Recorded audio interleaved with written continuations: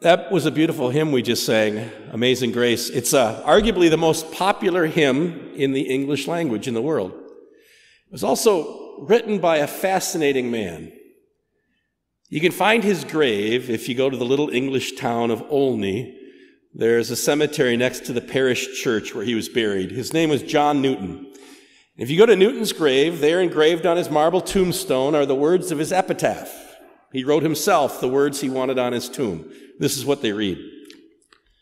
John Newton, clerk, once an infidel and a libertine, a servant of slavers in Africa, now, by the rich mercy of our Lord and Savior Jesus Christ, preserved, restored, pardoned, and appointed to preach the faith he had long labored to destroy. Yeah, John Newton had lived a long life in the godless realm, a servant of slavers, a man who opposed the Christian faith. But then in the grace of God, God called him to faith in Christ, pardoned him, restored him, and he became a pastor. He ended up preaching God's word for 35 years in England. This is what he meant by pardoned, restored, and appointed to preach. As you read the words of his hymn, you recognize the fact that this was a man who certainly remembered his past life of sin. And so when he heard the gospel message that forgiveness is ours in Christ Jesus, that the door to heaven is open because of his sacrifice, that we've been made right with God, not because of anything we have done, but because of his arrow-pointing down act of grace, well, John Newton thought that grace sounded amazing. I once was lost, but now I'm found, was blind, but now I see. Amazing this grace that would save a wretch like me. See, John Newton knew that God had forgiven him. He knew that God had forgotten his past. He was pardoned, restored. But you know, John Newton, he never forgot what God had forgotten in Christ. He always remembered it. See, John Newton knew that God had forgiven him, but he still remembered. We meet another man like John Newton in our gospel reading for this morning, a man who continued to remember what God had forgotten. Everybody called him Matthew, but when Matthew wrote the words that he wanted to be remembered by, it's really interesting what he said. Remember, Matthew's the guy that the Holy Spirit used to write the gospel according to St. Matthew. And when he, in chapter 10 of Matthew's gospel, gave the list of the 12 disciples, listen to what Matthew wrote. These are the names of the 12 apostles. First, Simon, who's called Peter, and his brother Andrew, James, son of Zebedee, and his brother John, Philip and Bartholomew, Thomas and Matthew, the tax collector, James, son of Alphaeus, and you heard it, right? You know, Andrew and Simon, James and John, Matthew, the tax collector.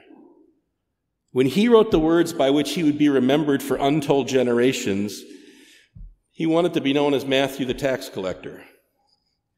Matthew was remembering something that God had forgotten. It all started out as a normal enough day for Matthew. He no doubt made the commute into work to head to the tax collector's booth like he did every day. But I'm willing to hazard a guess that he did not stop and have a bunch of polite conversation with the locals because they hated him. Hated him. Tax collectors were the worst. They were considered vile, cheats, corrupt. I mean, there was an expression, tax collectors and sinners. It was the worst group you could be in. Matthew certainly would not have stopped for polite conversation because tax collectors are considered the lowest. I mean, today nobody likes to get a letter from the IRS, granted, but this was totally different. Tax collecting today and back then were totally different. The system itself was set up to almost ensure the fact that someone was going to be getting cheated. Right? This is how it would work. So Matthew would work with the Roman Empire, and he would submit a bid for taxation for an area, like, let's say, Sharpsburg. He puts in a bid for taxes to the Roman Empire. The Roman Empire accepts his bid. He pays the tax for Sharpsburg. Then he gets the authority to collect taxes from everybody that lives in Sharpsburg, with the goal being, if he can collect more than his bid, pure profit. Imagine getting audited And the IRS agent comes, and he gets to set the rate at which you're taxed, and anything over a certain amount goes directly into his pocket. Could you imagine? Tax collectors were seen universally as corrupt, as working with a hated government-occupying force, as people you could not trust. No, they hated tax collectors. I wonder, you think Matthew ever got used to the angry looks, the hard stares? Do you think the extra money compensated for his isolation? You think the extra luxuries he got out of this ever made it okay to carry the guilt he must have carried? You know, all those things must have been riding on Matthew's mind on the day when everything changed. Right? He's sitting there in his tax collector booth, and who does he see come walking along but this famous preacher, this rabbi, Jesus of Nazareth? Now, we don't know if Matthew had heard Jesus preach at this point, but he certainly would have heard of him. I mean, at this point in Jesus' ministry, he was so popular, it was hard to even get close to him. And then the miracles were happening. Paralyzed people being made to walk again. Crazy stuff. Matthew certainly knew who this man was. I wonder what he expected when the popular preacher turned toward his tax collector booth. I would guess that Matthew was getting ready to receive what he usually would have gotten from religious leaders. He was probably steeling himself for a good bit of judgment, maybe a little bit of yelling, certainly being told exactly what someone thought about being a tax collector. You can almost feel Matthew waiting there, tensing up, putting up his shields, getting ready to brush off whatever hate is going to come spewing out of this person's mouth. But then this teacher comes up and looks at him, and Matthew saw something in his face that he had never expected. He saw love. He saw acceptance. He saw someone who knew him to the core, but wasn't turning away. And then Jesus spoke to this man, so hated by the people around him, and he said, "Follow me. Leave this behind, Matthew. Follow me. Leave all of it, and you come be my disciple." Jesus called him right out of his life of sin. I mean, that's the way God works. This invitation of Jesus had the power to open Matthew's heart, to let him see himself as he truly was, to look in his heart and see everything that was wrong there, to look at his life and see everything that was broken there too, to recognize the things he kept telling himself were making him happy were completely meaningless. All the things he said didn't bother him actually did. Maybe the hardest part, that much of what people had said about him was true. They were right. But now those same words of Jesus, though, included an invitation to a completely different kind of life. Jesus said, "Follow me and I will wash you clean. Follow me and you will find pardon and forgiveness. Follow me, Matthew, and leave that all behind." And Matthew did. Got up, walked out of his tax collector booth, left that life behind, and followed his Savior. And from that moment on, Matthew's past, it was forgotten. That's what forgiveness means, right? God forgets your past.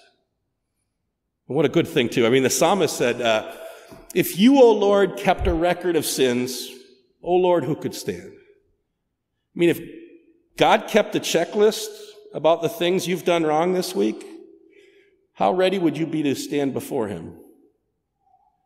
If God kept a list of the things that I've done wrong, O Lord, who could stand? But the psalmist says, "But with you there is forgiveness. Therefore you are feared."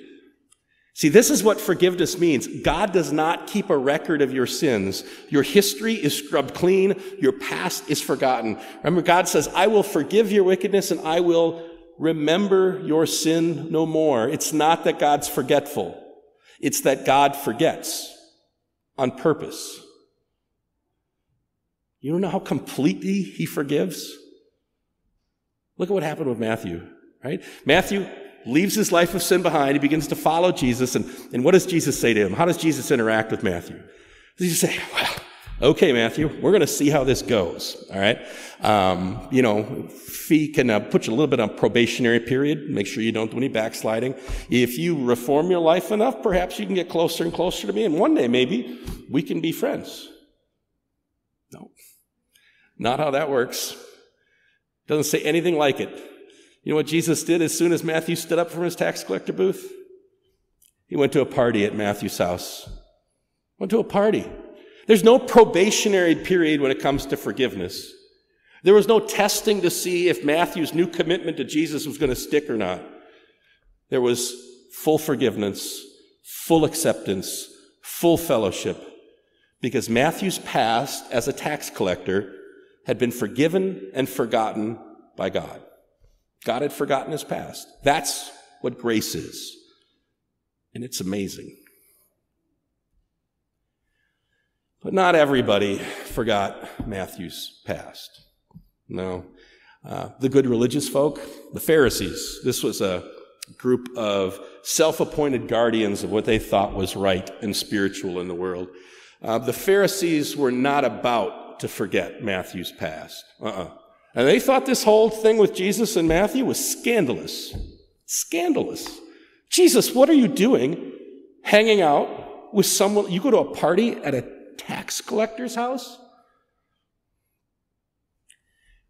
Here's a really important point for us to take home today.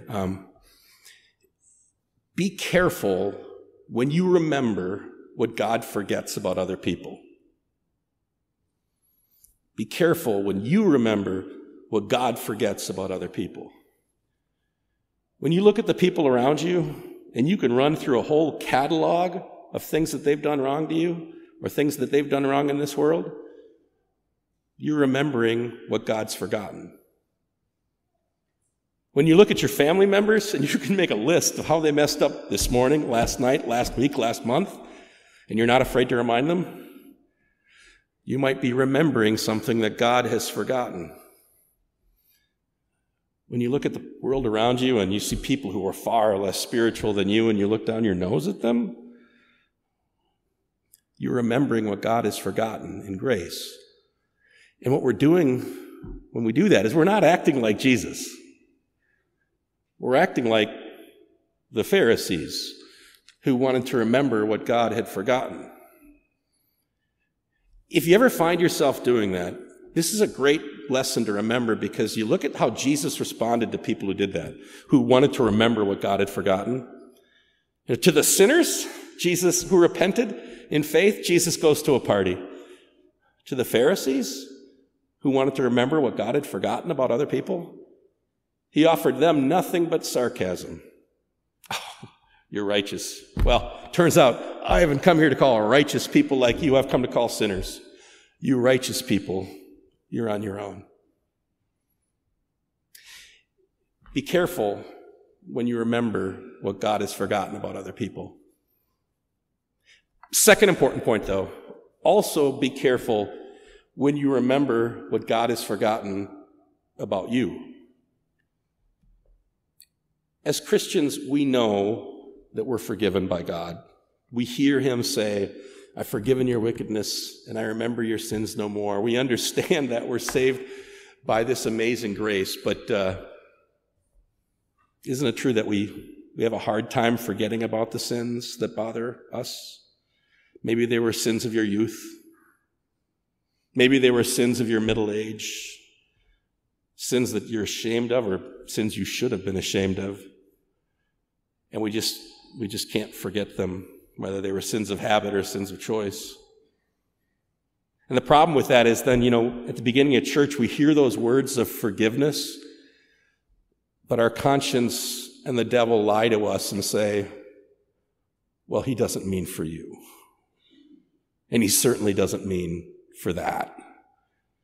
Because if he knew about that, he would never say words like that. The trouble is, when we remember what God forgets, we try to take salvation and pull it back into our hands instead of leaving it in the hands that do nothing but dispense this amazing grace. Think about it this way. God is not going to forgive you because you feel badly enough about a sin that's in your past. Right? So if you're remembering your past sins, thinking that if you just do enough penance by feeling badly about them, and eventually God's going to forgive you for them, you're dead wrong. That's not how God works. That's not grace. No. Or if you're remembering the sins of your past so that you're going to be ready when God finally hits you with the karma truck, and then you'll be able to understand, this is why the bad things are happening in my life. God's getting even with me for that thing you're dead wrong. It's not how God works. That is not grace. When we do that, we're forgetting what God remembers. See, what God remembers is not your past. What God remembers is not your sin. No, what God remembers is the sacrifice of his Son on the cross. What God remembers is not your righteousness or lack thereof. What he remembers is the righteousness of Jesus that was offered for you. God doesn't remember your past. What he remembers is atonement and sacrifice and righteousness. And that is why Christian faith means full acceptance, means a period, not an asterisk. There's no footnote. There's no exception. There's no mouse type of terms and conditions on God's forgiveness and love. Don't forget what God actually remembers. But we're human. Can't whitewash our history, I suppose. So is there a proper way to remember what God forgets? Well, yeah, I think you could do it like Matthew did, who, when he wrote the words of his epitaph, he was remembering what God had forgotten. Or John Newton, or what about St. Paul? St. Paul in our second reading, he looked back at a life where he called himself the worst of sinners. He remembered, though, what God had forgotten, and he saw all of those sins covered by the blood of Jesus. And he remembered it just to marvel at God's grace, that he would save someone like you or save someone like me. Listen to what Paul wrote. Here's a trustworthy saying that deserves full acceptance. Christ Jesus came into the world to save sinners, of whom I am the worst. But for that very reason, I was shown mercy, so that in me, the worst of sinners, Christ Jesus might display his immense patience as an example for those who would believe in him and receive eternal life. That's a way to remember what God forgets. More like John Newton, where he said, once an infidel and libertine, but pardoned, restored, appointed to preach. Or maybe you can just be like Matthew, that one word, tax collector. But when we remember what God forgets like that, look at all the mercies of God spread out over our lives, we can't help but marvel at grace. That's amazing. God grant that. Amen.